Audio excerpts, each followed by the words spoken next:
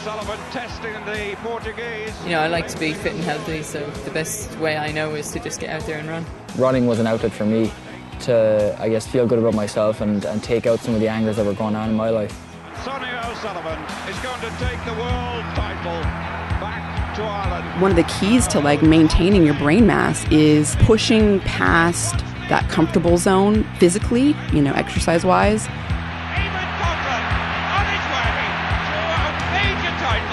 For the first time in his life, the champion of the world. Imagine, a world where everybody could go out the door and engage in the kind of exercise that's going to make them more relaxed, more healthy, burn off stress. Delaney has gone past Houston, 50 meters from the tape. Gold medal in his grasp. Blandy is coming fast at the curve. He's catching the German, but Johnny Delaney does it. Gold for Ireland. Niggly pains and aches are among the hardest thing in running, I think, anyway. The intuition and the detective work needed to decipher whether a nagging pain is just a passing change taking place in your body, a part of the normal discomfort of pushing yourself, or something that, if left unchecked, will develop into something way more serious. Can be immense, and whether you've tender shins, heels, toes, arches or hips, tight neck, Achilles or glutes, Irish athletics legend, your coach and mine, Sonia O'Sullivan, is here to help you with the detective work and hopefully provide some simple, no-nonsense solutions and guides to help you with whatever ails you. How are you doing, Sonia? I'm good. Yeah, looking forward to having a chat tonight. I think we've got a shopping list of niggly bits to get through. A lot of them, yeah. But before all that, it's the final week of Lent and the Irishman Running Abroad Challenge, including the Mother's Day 10K and the St. Patrick's Day 5K and Elevation this week, have raised a stack of money for our chosen charity partner, Jigsaw.ie. Sonia, we need to talk about this week's Hills Challenge, of course, because I think it's the toughest.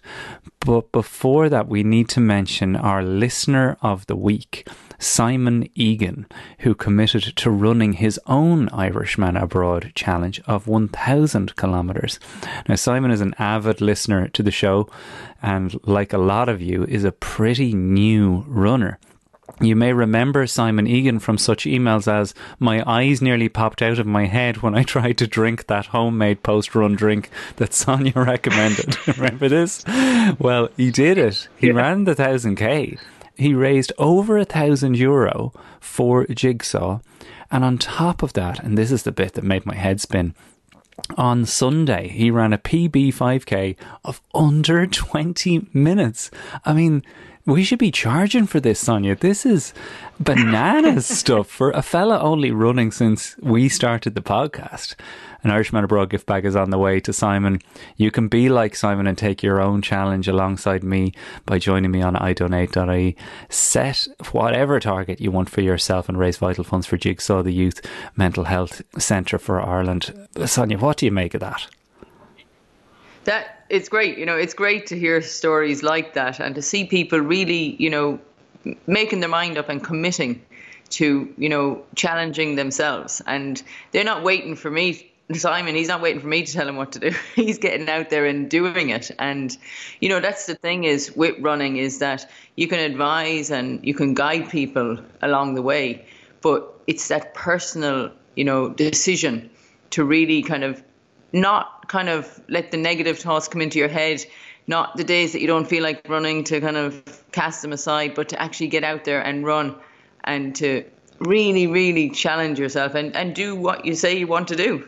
And I suppose the key there is to tell people you're doing it. And, Simon, by, announcing what he was doing, by, raising the money, €1,000 for Jigsaw, he's letting people know what he's doing. And they appreciate it as much as he does. And he appreciates the support. So that's what it's all about, is people encouraging each other and, setting the challenges, but having people, encourage you along the way and then maybe join you as well. And, then it becomes a whole social thing as well, for the person running, for those encouraging and, along the way, you may get some more runners coming with you. Yeah, well, that's the hope. As I said, idonate.ie. Congratulations again to Simon. You are our listener of the week.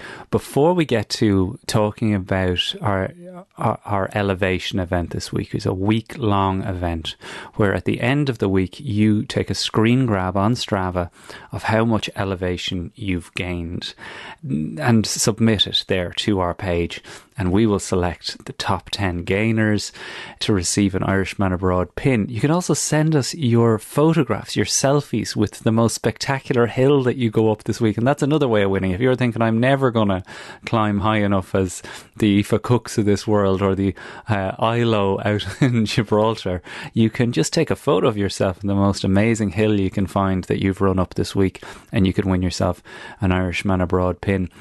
I have to give a shout out to these ladies before we get going. Colleen, Gina, Elaine, Ciara and Lynn. They say, Sonia, hi Jarlath, just wondering if you could give us a quick shout out for a small group of avid listeners to you and the wise words of Sonia. I love that they separate my words from your wise words there. Over the last few months of lockdown, we've been motivated by your journey and Sonia's rock of common sense advice. So on Sunday, Easter Sunday, we will be completing a socially distanced half marathon from Dalkey to Blackrock and return. Thanks for the hours of running listening you have both provided us as we plodded the pavements around Dublin through the last few rainy and dark months doing our training. Well, very best of luck. I mean, that's pretty cool as well, Sonia, has to be said. That is awesome. No, it's great, and I think to see them, doing this together is fantastic as well. To be finding ways to do things is, what's getting people through, this time that we're in.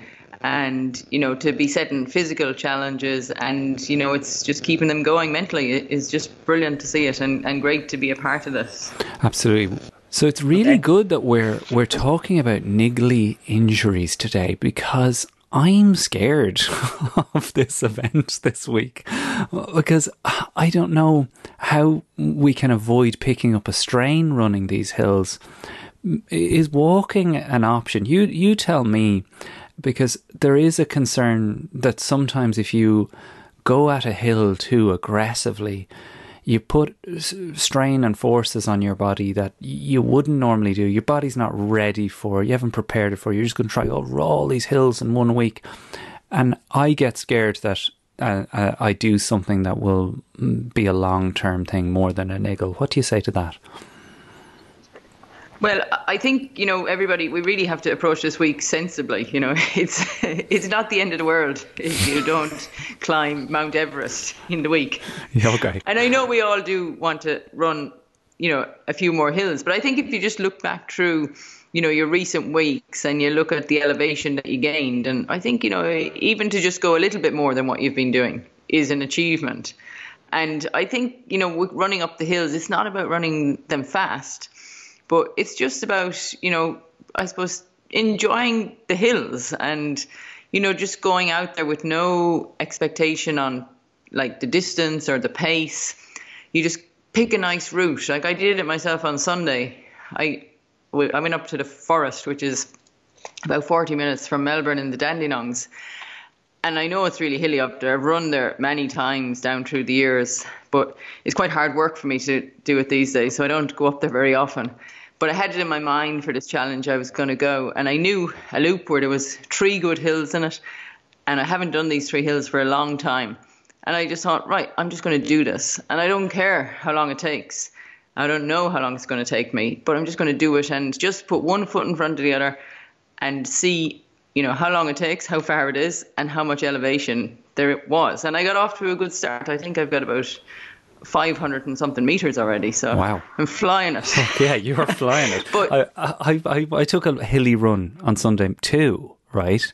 And I was going up a hill thinking to myself, what, like your words were ringing in my ears. You were like, enjoy the hills. I was like, my head was screaming, what are you doing? As we said last week, why are you doing this? I think it would be an achievement for me at the end of this week to say I enjoyed running up a hill, because it just wasn't crack. It was really hard work. and like, is it possible to run up a hill and enjoy it? Like, I know that sensation at the top is what it's all about, right? When you reach the summit. But all the way up, I was like, oh Lord, this is as hard as it gets. Am I doing it wrong? Or are the listeners to take any advice from you on how to beat that internal monologue going up one of these? Well, I think you have to think about what you're doing and not what you're doing. So you have to think about how you're moving, I suppose. Like, so you think about picking up your legs. Okay. Instead of thinking, oh God, this hill. Don't look way up the hill. Yeah, stop talking about the hill. Okay, right. Ground in front, so pick up the knees. Yeah, because you're going to make the hill much bigger than it is if you keep talking about it. So, and I know some of the hills I went up on Sunday, like, they are big hills. There's one called the Potato Patch, and it's just like, you know, you're running to the sky. It's straight up there. But, you know, you just you look down in front of you, you pick up your feet, and don't look too far ahead. And you'll eventually get there, and you take a few deep breaths, and you just run over the top of it, and you just get yourself back into a nice rhythm again. And when you get to the patch where you're slightly running downhill, then you just enjoy that, you know. So you're not going very fast, but you're just enjoying. It's a much easier feeling to be running kind of over the top of a hill. And that's the key, is to keep running, not to stop at the top. Okay, so walking, you know, like, don't stop, just keep it going. Don't stop halfway up. Well, I think, you know, if you have to walk on the hill, then that's fine, because sometimes there are some hills out there that you would probably walk faster up it than run it. And so then by doing that, you're saving yourself that whole build-up of lactic acid, and when you get to the top, you can run over the top of it. This happens, you see this in trail races and mountain races. Often it can be so steep that people do walk as fast as people who are running. And then you kind of think, well, I might as well walk because it's saving me energy. And I'll have that energy when I get to the top. So I think you have to make the call, you know, how steep is the hill? And this challenge, it's not about going out there and finding the steepest hills. It's just, you know, choosing to do hilly runs rather than choosing the easy option of a flat run, which we all do every now and then, because it is a lot easier to run on the flat, but it's a lot more interesting to run over the hills. And it's amazing. I think the time goes by really quickly when you're on the hills, because it takes you a lot longer to run Fine, you the same the distance other one. going uphill. Yes, no. I can't go along with that. I mean, I'll tell you at the end of the week, but I mean, the time it felt like everything was slowing down. Like my whole interpretation of the world was slowing down going up these hills, and I wasn't going running to the sky. I hear what you're saying though about pick up the knees, focus on your form, don't talk about the hill. That's a great tip. As I'm like cursing the hill. I'm like looking at it going, why did they put a hill here? And really just get out of your negative head. Comfort zone. Yeah. Out of your comfort zone. And use your arms as well. Use your arms, yes, you know, to help you get up. Ooh. Like pretend like you're skiing, you know, and you're using the ski poles to pull yourself up. Or, okay. You know, you feel like you're pulling rope through your hands as you're going up the hill. You know, you can visualize all these things and distract yourself from the pain. Final question on the hills. Going down, right? Coming down on the other side. Is there anything people can do just to be careful as we're about to go into our niggly injury chat? Is there anything you would be able to advise us on if we're just conscious that, okay, this was a bit steep, I'm a little bit out of control coming down here, I'm working against gravity? Are you meant to, you know, tighten your core, lean back into it? I mean, what are you meant to do when you're going back downhill to avoid injury? Well, it can depend on the surface a lot. So, you know, if you're on a footpath or a bike path and it's pretty smooth, then you're as well to just go with the flow and, you know, let yourself run down the hill. You know, there's no point holding back. But if you're on a rocky, slippery trail, then you have to be really careful and you have to watch your footing. So that's a lot more difficult. So, you know, as long as, you know, the path is free, then I would just run down as you feel. You can be like a kid, put your arms out and everything and stop yourself from falling. Swing your jumper around the top of your head. Yeah, I mean, as long as you don't, I mean, you've got to be somewhat sensible and not, I suppose the main thing is just don't get injured, And I think that is a thing during the week, is if you do feel, if you feel any tightness in your calves or your Achilles, that would be the main areas where you might hurt yourself, or coming downhill with your knees, then, just adjust it accordingly. And, don't take those kind of risks. But I think, you run with the surface and with the flow of the hill. And, try to find some runnable hills. Well, runnable hills are much more enjoyable than, bringing mountain running hills. Going up an actual mountain. Well, best of luck to everybody. Please do post your pictures and your screen grabs next Sunday of what you've managed to do. And in some ways, I am looking forward to it, in the sense that I'm not going to be trying to run fast. I'm just going to be trying to scale whatever peaks I'm doing. Well, when I cast the net out there for what's your niggly pain / injury that you need most help with, into the Strava group, strava.com/clubs/Irishman abroad, I was amazed, and you were amazed, the amount of comments and the amount of different niggly little bits and pieces that people need help with. Were you shocked by that, or are you just like, that's the range of and spectrum of these little nigglers? Yeah, well, I just took a quick glance at the posts this afternoon, and I saw there was something new in there, so I thought, I'll have a look at this. And I couldn't believe the list of different injuries and niggles that were posted up. And it was amazing. As I was reading through them all, I could relate to quite a lot of them. Right. Because there are people that think, Sonia, that it's not possible to run past a certain point of mileage without developing one or other of these. Is there any truth in that? Well, I think you're bound to get a niggle here and there if you're running, most days during the week, and if you're running, a fair amount. So what would we call that? If you're running about an hour most days, then you're bound to get some soreness, and then it just depends on what that soreness develops into. And, when you kind of twig that there's something sore here that's a bit more than, just a little ache. And the key, to stop a soreness developing into a full-blown injury that's going to stop you is how you manage it along the way. And I suppose how in tune you are with your body, that you actually know if something is not quite right, that you need to, investigate it a bit more. Now, let's start with my own personal niggle, which would be very common. It came up an awful lot in the comments, and that would be tight Achilles, like a kind of you couldn't even call it pain, because it's like it's stiffness. It's consistently when you get out of bed in the morning, and once you're off and rolling, it can even completely disappear, but it's still annoying and it can nag at me. What would your advice be on that? Well, you wouldn't believe this, but the Achilles tendon is actually the strongest tendon in the human body. And it's the one that, gives most runners problems and issues at some stage or other.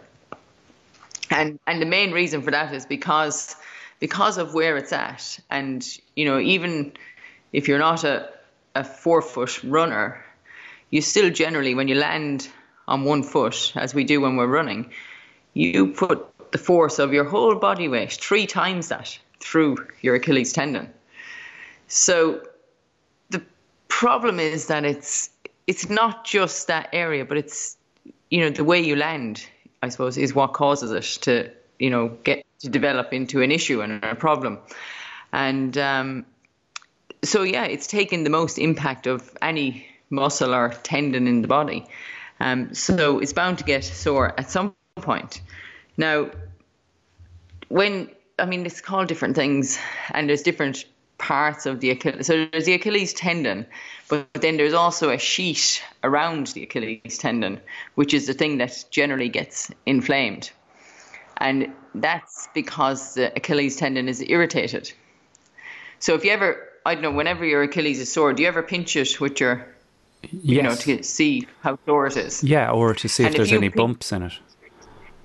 Yeah, so if you pinch it and if you move your foot up and down, sometimes you'll feel a crunchiness in there.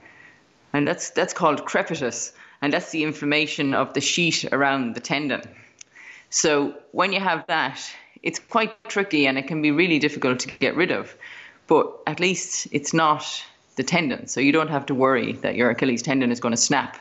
Like there's stories of people who actually go out and run or jump off a ledge and they purposely snap the Achilles tendon if it's torn. What? Because it's easier to heal it if it's torn than if it's got a slight tear or aggravation in it. Lunatics. It must be the most painful thing. Oh, yeah. I mean, it's generally, you'd often hear it with people who do the steeplechase. That's where it can happen, you know, like at the split second that you actually tear the Achilles tendon. But I think what we're talking about here is chronic Achilles tendon, which is kind of a nagging thing. So, you know, with injuries or niggles, you know, they're either chronic, which I suppose would be an ongoing niggle, or acute, which is something that comes on very quickly. And that's something that you're going to go and find an answer to that fast. But when you've got something that's kind of in the background, it's not always there. Sometimes it bothers you. You can tend to push through it and, you know, not really do anything about it until, you know, it gets really, really sore. And the thing with the Achilles is that there's so many different things you can do. Like people say, oh, do some heel raises, do some massage. What do you call that? Deep friction massage where you pinch your Achilles, but you really squeeze it. And it's very, very difficult to do that to yourself because it's excruciatingly painful. Yeah, to have I think we talked about this. Done properly. Yeah. I think we did, yeah. Yeah. So the big problem is it's one of those areas where it's very hard to get the blood flow in there because it's kind of out of the way. You know, the blood flow doesn't kind of naturally go down there. So in order to get some extra blood and oxygen and, you know, to go in there and to fix any little tears and things that might be in there, it's good to ice. The contrast between ice and water to contrast the bath of putting your Achilles into hot and cold water. And I think you've done this before. Yeah, and I can honestly say that I do. I continue to do it, and that is how I've managed it. And generally, I would think I've applied this anywhere that I felt a niggle. Like the next one that's on the list here is runner's knee or knee tendonitis. Would the same approach be taken there, Sonia, that you just need to get your ice on it, get some heat on it, and just manage it that way? Or is this a whole nother bag of snakes? Yeah, I mean, ice and heat, you know, it has its place in all sorts of injuries. And, you know, as much as anything, it can just make you feel a little bit better and it just takes away some of the pain. But, you know, if you meet people who are new to running or, you know, they're amazed that you're doing all this running, one of the first questions they'll often ask you is, do your knees not get sore? Do you ever have knee pain? And I would always say, no, I've never had any knee pain. And maybe it's because of the efficiency of how I used to run. But then one time I did get a knee pain a few years ago and I was like, oh, wow, I've never had this before. What is it? And I had a physio and she taped it up for me. So you used to tape it, and so that would then kind of push your kneecap up a bit, which that was really just a bit of a Band-Aid, I think, solution for a while. But the real thing with your knee is that the muscles all around it, if they're anyway weak, then the knee is not held in place properly. And that's where you have to look at what's causing this knee pain. You know, if you didn't fall or bang it off something, then it's got to be something you're not doing right and the wear and tear over time.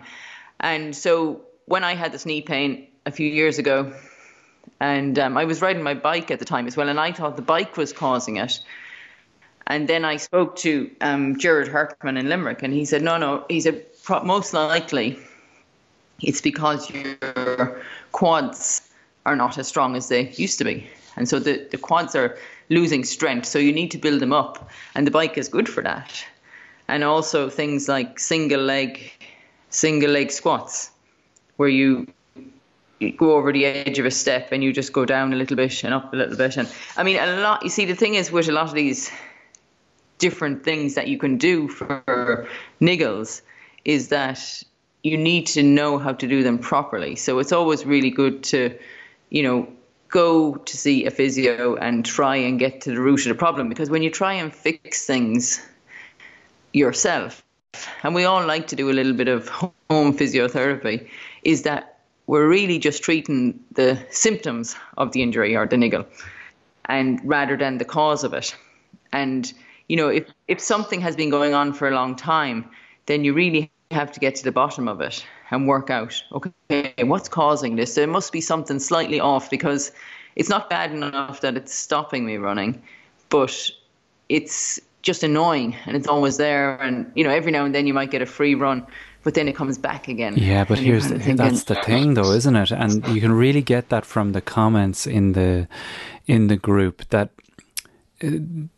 is it stopping me from running is a tough one, because the harder answers that you're referring to here, like getting to the bottom of it, getting to a physio, if you're gauging whether it's serious enough for that on has it stopped me running, some people are running through it. And like I could see there was a couple of people that mentioned that they'd had a thing come up that had shown itself, and I just clicked on them to see how they're what kind of mileage were they doing, because my first thought would be that people are overrunning and that's how these things are cropping up.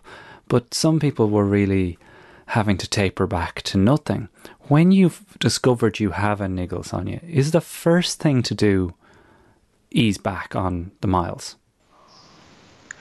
Yeah, definitely. It's always a good idea to do a bit less and to look back on what you've been doing, because if there is any changes in your training, so, maybe the changing in the surface that you're running on, or if you've had a dramatic increase in the amount of running that you're doing, or the pace of the running that you're doing, then all these things can, they can cause these niggles to surface and you become more aware of them. And it's the awareness of it that kind of stops you in your tracks and questions you when you go out the door every time. And sometimes you can feel these aches and pains. Like I was reading this afternoon about the plantar fasciitis, which a lot of people were asking about. Yeah, that came up there. Michael Kelly asking about that. Go ahead. Yeah, so that is a muscle underneath your foot, and it's a muscle or a tendon. I think it's a bandy thing right underneath your foot, and people often think that it's inflamed, but it's really a tightness. And the main reason why that gets so sore is because some of the muscles around or connecting to that are tight. And that's, so they're all pulling on each other. And then that's kind of the last band in the row, from your calf down through your Achilles or round under your foot. And then you have these muscles in the front of your shin, which you might not even know you have them, but they're some kind of right in the front there. All the attachments and stuff, and so they're very hard to loosen up, because you wouldn't really think of stretching them out too much, because you hardly feel them. Yeah, but the thing is, when I was reading about all this, I could actually, by the time I got up, I was feeling sore in my own plantar. It's like you kind of make yourself sore, because we all in the background, these things are all probably a little bit sore. It's so funny that as you said it, I started massaging the inside of my instep, thinking, I wonder how my plantar fasciitis is doing. That it is the more that it gets in your head. I do that all the time. Like when you mention something, you just kind of, you feel around it and you check, how is this feeling today? And you can go, which is a great idea to do that, because oftentimes you just lace up your shoes and run out the door. But if you have the time to just kind of do a little bit of self-massage, a little bit of stretching, a little bit of care, I think, of these areas that can be achy and niggly, then it definitely helps to kind of stretch them out a little bit and, then, that extra 5 minutes of warming up the muscles and trying to stretch it, or even just a little bit of massage before you go out the door, could make all the difference. Well, I have in to how you feel pick you during up the on run. that there, right there, Sonia. To me, that's the biggest change that's taken place in my running journey, is that probably since the last injury or momentary dip that I had, I've been warming up like properly. I basically I was doing the old Irish 80s secondary school, go out there lads now and run some laps. That was still in me. And I obviously went down a YouTube rabbit hole, like so many listeners to this show have done, into the power of warm-up. And I realised I was never really warming up, even in the first 6 months of our journey here. But after warming up for a full 2 kilometres of stopping, doing some lunges, doing some squats, just taking my time over it, and as you always say, trying to enjoy it, trying to enjoy even this part of it, recognising the gratitude that I need to feel for being able to do it, that honestly, I feel $1 million on the run now versus what used to be my acceptance. Okay, the first 2 kilometres are going to feel like hell. They shouldn't at all, right? If the warm-up's good enough, the run should feel like crack or fun on some level, right? Yeah, well, I mean, definitely when you look back over your run, the first kilometre should always be the slowest, because you should really just be taking it very handy when you're starting out. And yeah, if you do get to stop, even if you have to stop at a traffic light on the way, to use that time to do a few stretches and, wake up the muscles so that, you just feel a bit better as the time goes on. Well, we work up the leg now that we've gone through the Achilles and the plantar fasciitis. We work up because shins and calves appeared again before we get up to hips and glutes. The shin, as you say, one that I think Clydesdale runners will know all about, that when I had the extra weight on me, I definitely felt it more in my shins. Is that a big part of this? And is that like an inconvenient truth that all of us have to face, that if you lose some weight, your shins won't hurt as much? Yeah, your shins and probably a lot of the other aches and pains as well. Like, I think anyone who's carrying any bit of extra weight, and that's not necessarily mean that you're too big or anything, but like any bit of extra weight at all, if you're used to being a bit lighter when you run, will cause you to have a bit more stress on the muscles and the body. And anything I read today, I was like going through all the injuries, and I had a look, and this excess weight and poor running technique was added into everything. So that wasn't the main cause of everything, but this was something to consider, if this may be the reason why you're getting these aches and niggles and stuff. So it's just something to think about. And if you feel that is the case, then you just have to take things a little bit slower until maybe you're at your weight that you're more comfortable running with and that you feel a bit more efficient with, So that just means that you have to start off slowly, start on running, and then you have to include some running and walking so that you build up the strength in your muscles gradually rather than overloading them straight away. And yeah, the shins is one that you hear a lot of people asking about shin splints, and that's a bit of a general term. It's not really a specific injury. It's just a term that people use when they have pains in their shins, and then it gets quite painful. And so when people start running first, and the pain in your shins, because if you feel down the front of your shin bone, there's not much muscle there, but there is some muscles, and there's the attachments of your calf muscle, and these peritendinitis, I think, is the one at the front of your shin. And so it's all the kind of the muscles there, and then the fascia, which is the structure that attaches the muscles to your bone. And so that can just get a bit pulling away from it, and then that causes pain, and the pain can increase depending on the load that you're pushing it through. And so if there's a normal load, it can be a fairly tolerable pain. And then if there's a slight overload, it can become more painful. And then if it's very overloaded, then, the pain can be nearly unbearable. And then if you push through even further, that's when, what we call shin splints, but is really shin pain, it can eventually turn into a fracture, because the bone, and it's generally down in the narrowest part of your shin, and then it just develops a hairline fracture. Oh God! In your leg, and that's when you've got that, when it's just every step you feel it. And how to test if that is what we all fear, and we just don't want to have that stress fracture, or if it's in the early stages of stress reaction. If you try and hop on your leg that's sore and you can't do it for 2 or 3 times, then there's definitely something bad. Major, then yeah. It's definitely a bone issue. Well, and that's when you have to just completely, take the weight off for a few weeks. Yeah, and get yourself to a hospital, probably get an X-ray. I know. That, no? I've got a split in my bone. I mean, what? Surely I can't just take that easy and watch Friends. They can't fix it.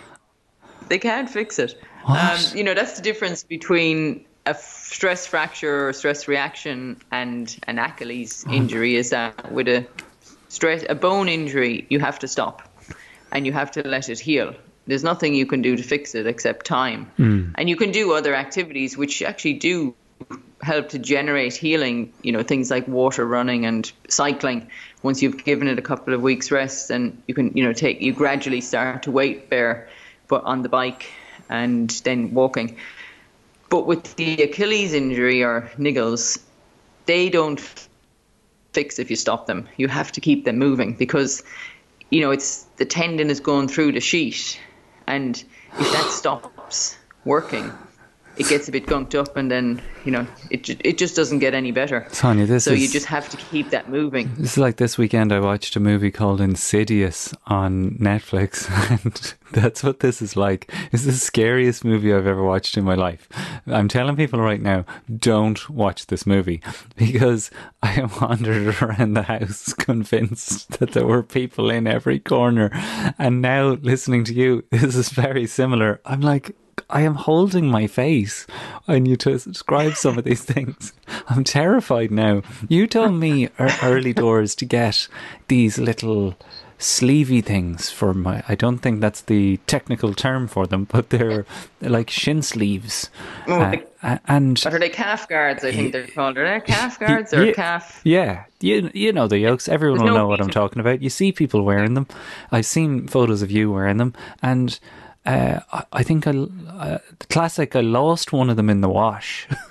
Who knows where that has gone, but I have one of them left, and they are a great joke for anyone, I have to say, who's having a little bit of even post run just to stick them on. It's weird, isn't it, that little kind of grip on your shin can really help afterwards with that bit of pain. Why do you wear them? Yeah, I would wear them if I need a bit of security going out, that you're going to keep your calves together. Like if I feel any aches and pains in there, and I'm a bit nervous that, by running I might pull something or strain something, because that's, calf injury is the thing that we all have to be aware of, that people call it, as we're getting older, they call it an old man's injury sometimes, because a lot of old men, and I wouldn't mean really old men, that would be just older men. And it's probably because, they're so keen that they don't actually, listen to their body, and they push through it, and then before they know it, it's gone. And, I would see this from a lot of, people who ran when they were younger, and then as they get older, they come back to running and their calf is gone again, they'd be saying. And so, that's something, I suppose I would be very aware of that, because I have seen it so many times with people. If you just go that step too far, that the calf pulls, and once it's gone, then you've got to stop, and you're out of action for a while. This is I think once horrific episode, Sonia. Once it's gone, it's gone. Oh my God. I mean, please.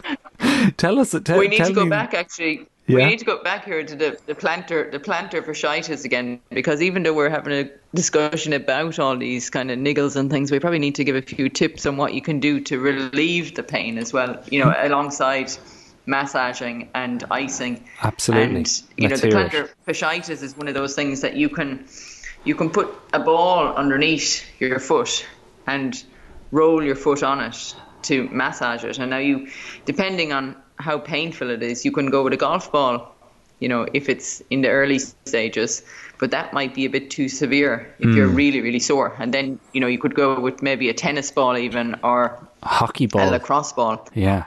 Yeah, hockey and lacrosse is probably similar, is it? Yeah, no, I have one under my foot as we speak that I got with, it came with a foam roller that I got. And feels a bit like you wouldn't throw this ball for a dog. I'll put it that way. It's a heavy yoke. But no, he might break his teeth.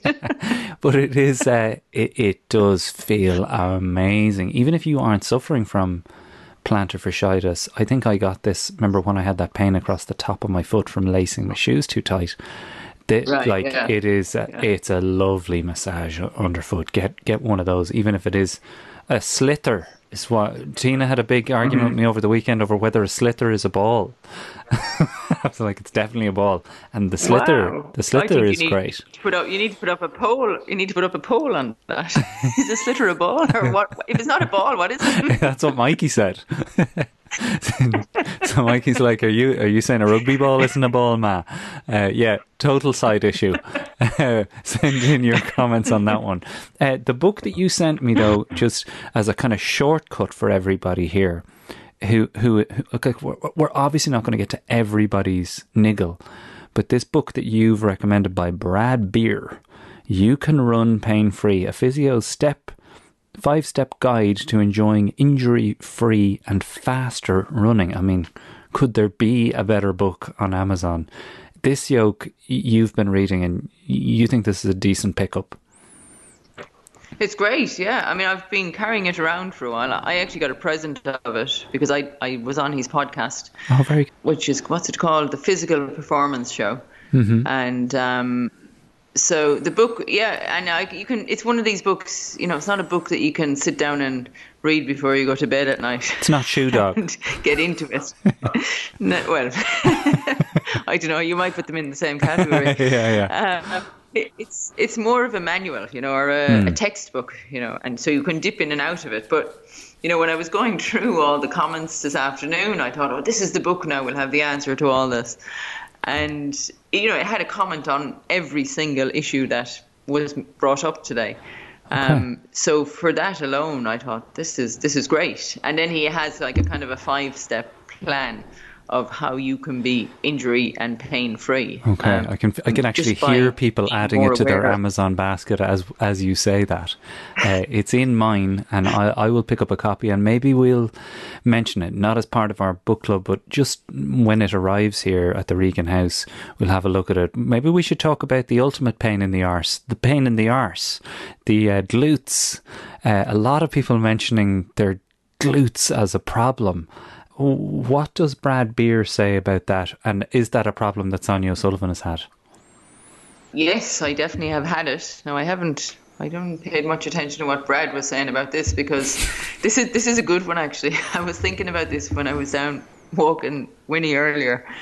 And I can remember when I went to the vet one time with Snowy, and the vet was digging his fingers into Snowy's glutes, his hind quarters, and and as he was doing it, he was saying to me, "Oh yeah, no, there's a lot of wear and tear in there." And as he was, giving Snowy a good going over and explaining to me what was going on, I could feel every kind of nudge he was doing, because I could relate to it. I knew exactly what he was feeling. And it's, all runners will have this from, the wear and tear. It's, it's what carries us around is, our glutes. And it's also what we sit on a lot of the time during the day. And that's what causes it often to get very sore, is you sit down all day and then you jump up and you go for a run. And particularly these days when, a lot of people are stuck at home. Yeah, so what's the answer? And they're probably...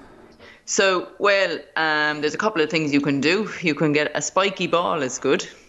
The spiky ball came with the other ball. The two balls came together. I was like, why do I need the spiky ball if I've got the hockey ball? Spiky ball is specifically for the glutes. Well, it can be, yeah. It's very good for that, but you have to get it on the floor and you have to get it in the right. What do you call those? It's like I can't remember what the word you use now for it, but when you get a spot that is kind of in the knot. Maybe there's a nerve or something, or there's something going along there that you'll hit this thing that will release any, the kind of. Is it the IT band? Up tightness. What am I thinking of? No, that's down. The IT band. That's another one that game. people were asking you about. Yes. That's the whole between your knee and your hip. So it is related in a way, because if your glute is tight, then it's likely that your IT is tight, and it could be pulling on your knee.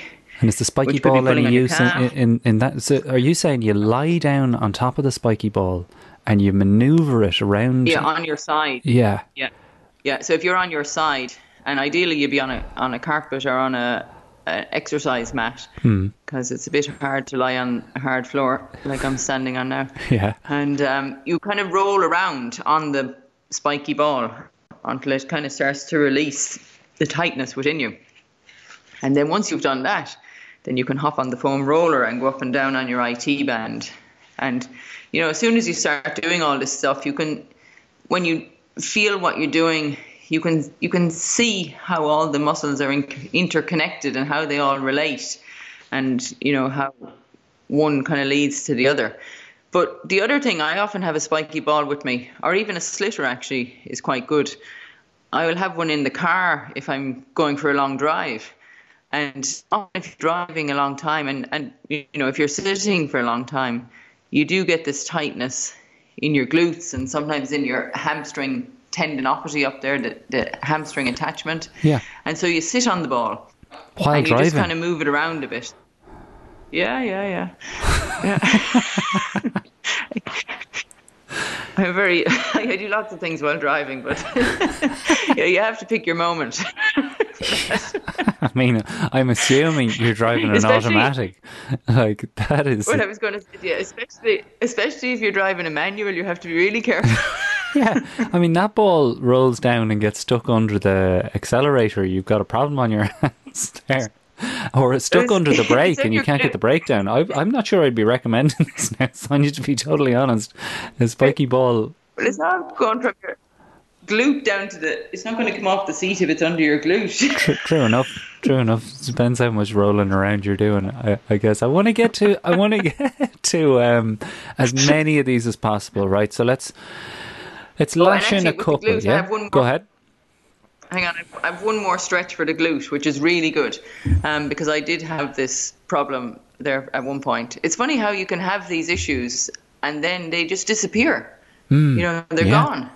They can feel like they're there forever, and then all of a sudden they disappear and something else comes up. Yeah, so you're distracted. Strange. But for the glute, another really good one is it's kind of hard to describe, but it's a kind of a hurdle stretch is what you would describe it, but standing up. So, for example, if you came across a park bench, now the ideal height is a massage table. Yeah. So if you're at the physio and you're standing and you lift one leg up onto the bed and you do it like it's a kind of triangle in front of you. Right. So you put your foot on the bed or the park bench, and it's kind of in a triangle shape so that you have to push your knee down. So your foot's on the bench, you're standing up, but you push your knee down towards the bench as well. Gotcha. Yeah, and it really strengthens out the glute. It's great. I love really that. I could nearly hear you in the background doing. Did you act that out? I was doing it. Yeah, I did. That's why I went further away from the microphone because I was. Now that's commitment to the podcast right there. There's we I'll be actually... well stretched out. I'll be feeling fantastic tomorrow. Yeah, I'll be flying tomorrow. Well, I feel like I've got two stress fractures in my legs after talking to you. You'll have the opposite experience. Look, we are kind of out of time. I know that people like the episodes to be roughly an hour in length so they can take it on their long run. But I think that's been massively helpful. And still, I say to people, Sonia is in the group on strava.com/clubs/Irishman abroad. You can see the post there on niggly stuff. And I guess, Sonia, probably the best thing is if people have specific ones that they don't feel were addressed here, that maybe if you have a chance, you'll ping them a little answer. But that book that we mentioned is available on Amazon now and on Kindle. Just a great one to have on the bookshelf, the growing bookshelf of running books. Speaking of books, I finished Shoe Dog, which was our book of the month, the Phil Knight memoir, the creator of Nike. And I had at different points across the last month or so expressed a little bit, I don't know what you would describe it, I wasn't enjoying the book as much as I thought I would. Like this, again, Sonia, I actually realised this book has been bought for me twice. I hadn't read it, but I have 2 copies of it on my shelf. 2 separate people bought it for me, and I don't know how many people recommended it. And then I listened to it on Audible. And I think part of the... I think you need to read it. Yeah, I think that people that read it had a much more enjoyable experience. But I was a little bit gutted that the book stops, and listeners can tell us if they agree with this. The book kind of stops at them making the public offering of Nike on the stock market. Him and all the original people, including the lad in the wheelchair and all these people that originally invested and lent him the money to get the thing off the ground, becoming multi-millionaires as a result of this public offering. And just skips 1980s, 90s, 2000s, just skips straight to 2007, LeBron James buying him a watch. And I was just like, I mean, my whole reason for wanting to read this book was that period of the 80s and 90s, specifically them convincing Michael Jordan.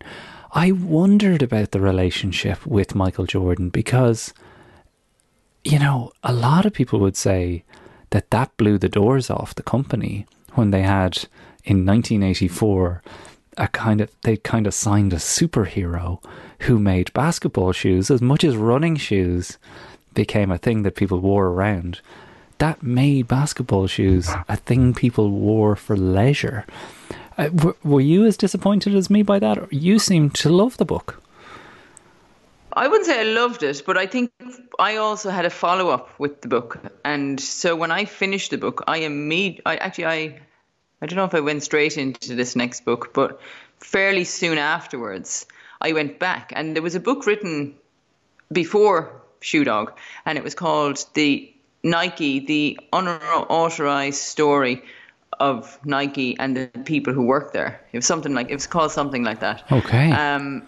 And that is a lot more detailed. And I think after reading Shoe Dog, it was like you kind of had an abridged version of the story. And then I went back, and I'll have to get the exact title of that book now, but this one is much thicker.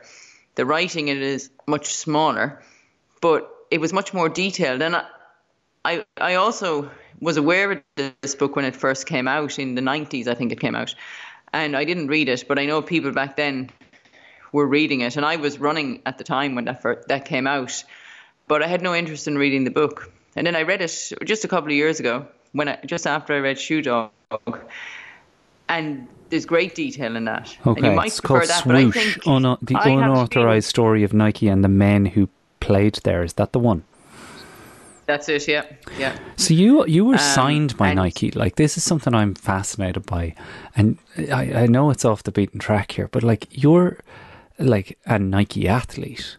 Did you ever at any point come across Phil Knight, or what are they like as a company? Because across the board, it seemed like Phil, in the spirit of Phil, however much I didn't warm to him, he was so into supporting the athletes and allowing them to achieve their dreams.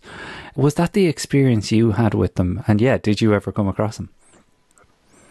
Not directly, no. I never met him, and in a way, he was a bit like the Wizard of Oz. He was kind of someone that everybody talked about him like they knew him, and everybody knew who he was, but not very many people actually met him. Really? I think you had to be a superstar to meet him. Yeah, so I met a lot of people who would have, worked for him and worked closely with him.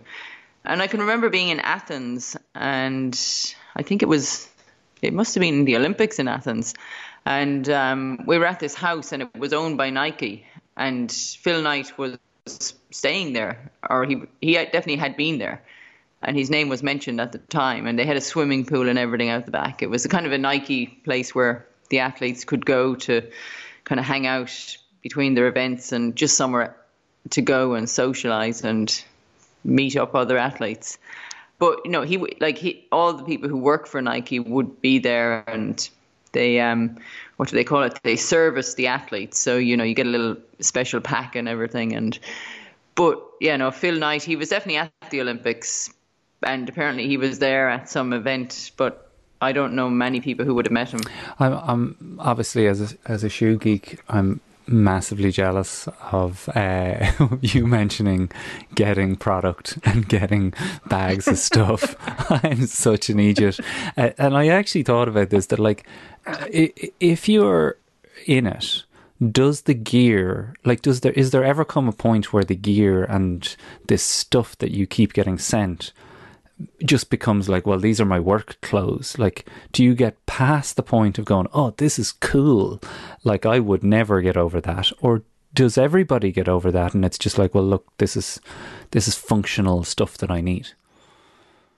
I think some people, it doesn't faze them as much. I still get excited if new gear comes by and stuff, and Nick, he manages a lot of athletes, so he gets lots of shoes, and from different companies come by for athletes to try when they're changing shoe contracts and stuff. And I'm always fascinated to see these new shoes and to kind of compare them. When you tend to wear the same brand shoes a lot, then it's interesting to see other brands' shoes and to see what they're like. And yeah, new shoes. There's always something about new shoes. There really is. There really is. It's the smell. You just kind of. Yeah, there's something about it. I think it's great, and it's the shoe box. When you open the shoe box, and what's it like inside there.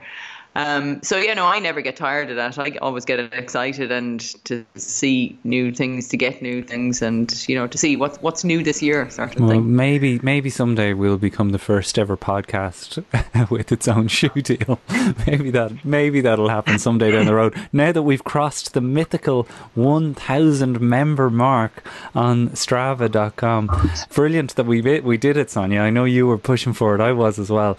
But now it's just into the 10,000 is where we're headed. It's so great to have that community there. And please do post your questions, your pictures from your elevation runs this week. And it's very easy to contact us. irishmanabroadpodcast@gmail.com. Brian Connolly is on production, and he had a new arrival. Baby Eden arrived over just last week. Hope Megan and Gabriel are doing well there. Big shout out to Tina and Mikey, of course. And Sonia, thanks again. What a fun chat. Have a good Easter week, and we'll talk to you next Sunday when we're all broken. We'll all be broken, but we'll be enjoying the chocolates, and stay safe out there, everybody, this week. Take it easy. Absolutely. Sonia, thanks so much. Talk to you then. Here's the thing, we started out friends.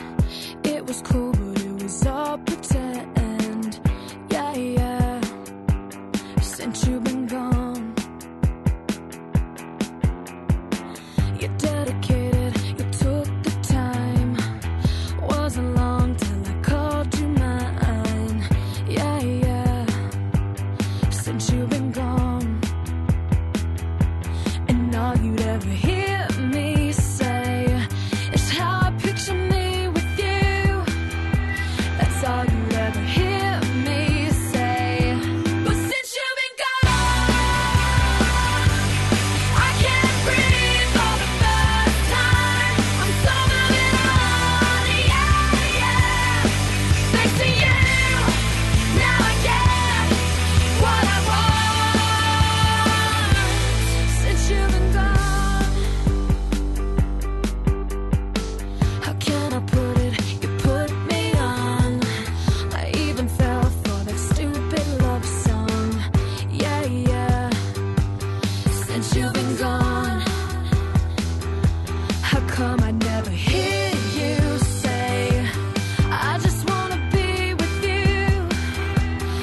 Yeah, she